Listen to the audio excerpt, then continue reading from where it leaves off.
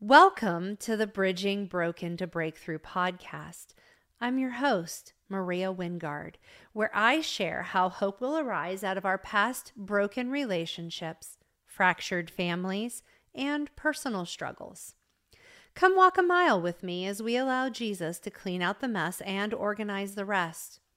Today's episode is titled, A Grief-Giving Joy-Filled Christmas, Part 1. Hello, the self-cashier said as I hurried past, disliking shopping on Christmas Eve. Merry Christmas, how are you? I distractedly responded, focused on scanning. Not so good today, she replied while I was in mid-swipe. My hands froze and time ground to a halt. In that instant, my husband's conversation with his mom stopped mid-sentence, and his beautifully kind hands appeared next to mine in silent communication. I've got this. Go help.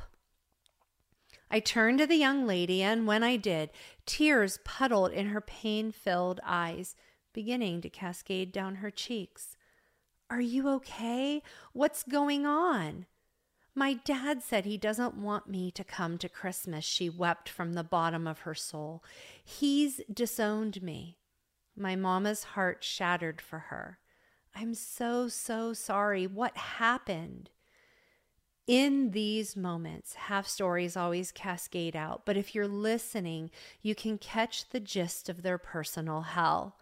The reasons for the shunning, disowning, no contact are always some variants of I can't control you, so I'm going to cut you off from your most basic need for connection and community.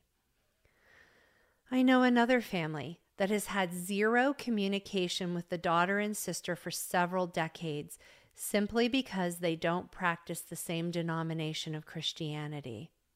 They, at least, have a reason, as nowadays most don't even know why.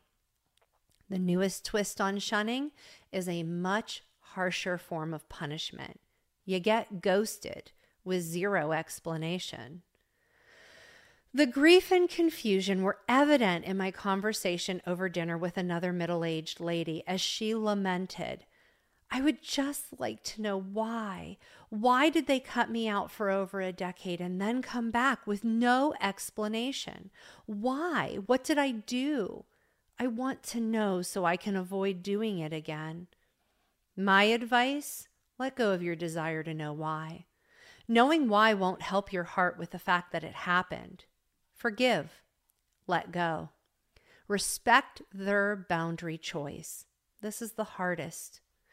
My husband Kevin and I can truly empathize in these situations. Kevin was disowned by his own father and spent many decades trying to have some relationship with him before he died.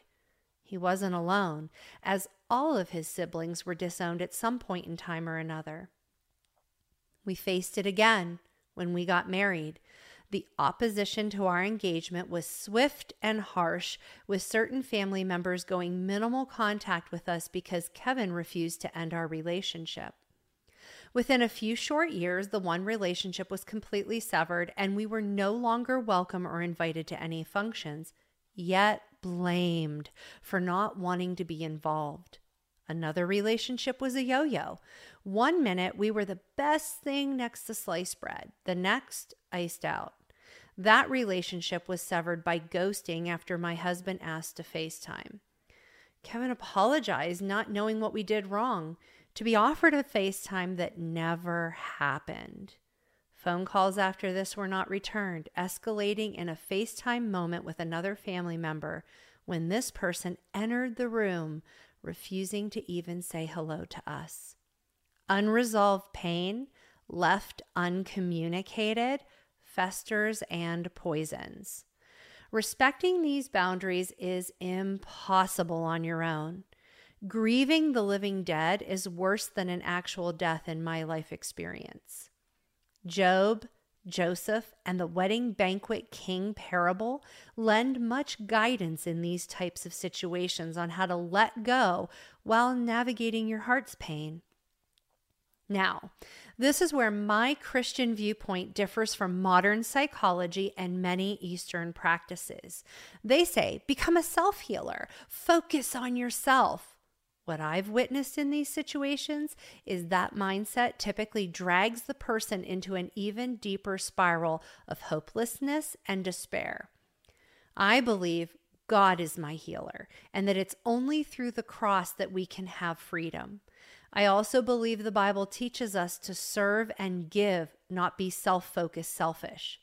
Respecting others' free will to not choose us. That's God's example set for us. He loves and honors our free will to not choose Him, even if it means an eternity separated from the one He loves. He loves us enough to not try and control our choice to disown Him.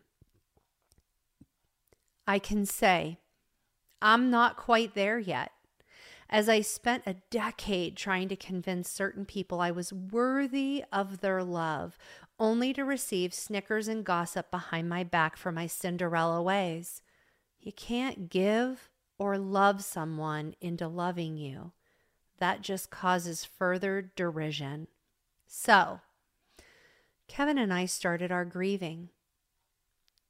I'm grateful you decided to come walk a mile with me, your host, Maria Wingard, on the Bridging Broken to Breakthrough podcast.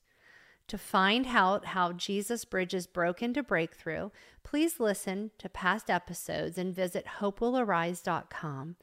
Thanks for listening today.